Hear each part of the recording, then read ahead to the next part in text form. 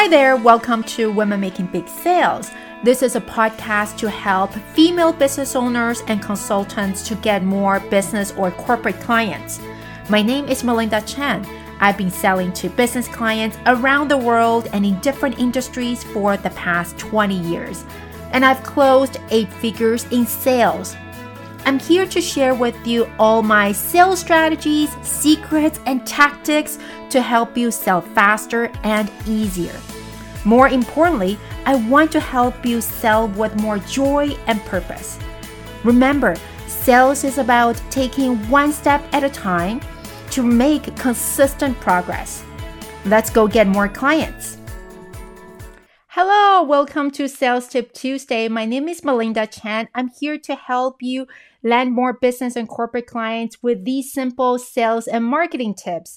Today, I want to talk about sometimes when you feel stuck in your business, in your sales process. Maybe you've been trying something and you're not getting the results you've always wanted. So how do you get unstuck?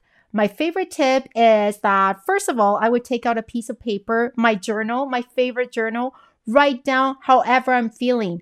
Take that ownership and be honest with how I'm feeling, because sometimes I don't always feel 100%. Write it down and then ask yourself this one simple sentence. What is my next step to improve the situation? What are the 3 simple steps I can do to improve on the situation? And focus on those simple steps.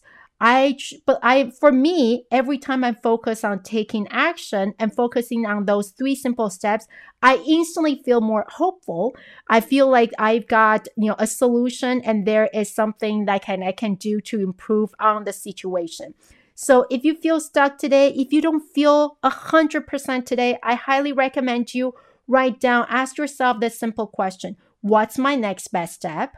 What are the 3 things I can do to improve the situation? Brainstorm, do whatever you want, and then focus on those simple action plans. And I hope you find this tip useful. Don't forget to subscribe to our podcast so that you get more sales tips from me to help you land more business and corporate clients. I'll see you next time. Bye. I hope you enjoyed our episode today.